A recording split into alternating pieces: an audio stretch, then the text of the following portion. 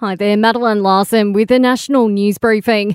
National Cabinet will meet today with workforce shortages to be on the agenda. It comes as childcare and transport are also being impacted, with many staff on leave due to COVID. A draft will be considered recommending a long list of essential workers added to isolation exemptions. Currently, emergency services and food distribution workers that are close contacts can return, granted they are asymptomatic.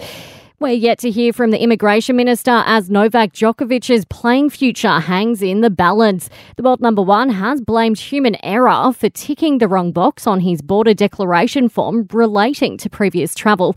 Former Deputy Secretary of the Department of Immigration, Rizvi Abdul, has told 10 the government holds the power. It's enough to cancel the visa. Having cancelled the visa, you take them into detention. They then have appeal rights. And once they've exhausted those, then they can be removed from the country. Yes. Boris Johnson has resisted calls to stand down as UK Prime Minister after admitting he attended a BYO drinks party at Downing Street. He has since apologised, admitting he breached lockdown rules last May.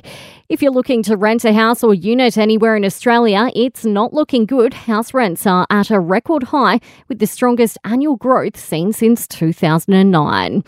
And our Aussie women are well represented in the pool of nominations for the Screen Actors Guild Awards. Nicole Kidman, Kate Blanchett and Sarah Snook all up for gongs.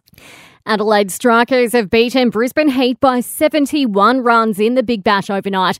It's seen Rashid Khan bag an incredible 6 wickets for 17 in his final game ahead of taking off for international duties. The man himself admitting to Seven he didn't think a haul like this was on the cards. Already in the mind that the wicket is very good, but it was all a total team effort. And in the FFA Cup, Sydney FC has won its quarter-final clash against Brisbane Roar 1-0.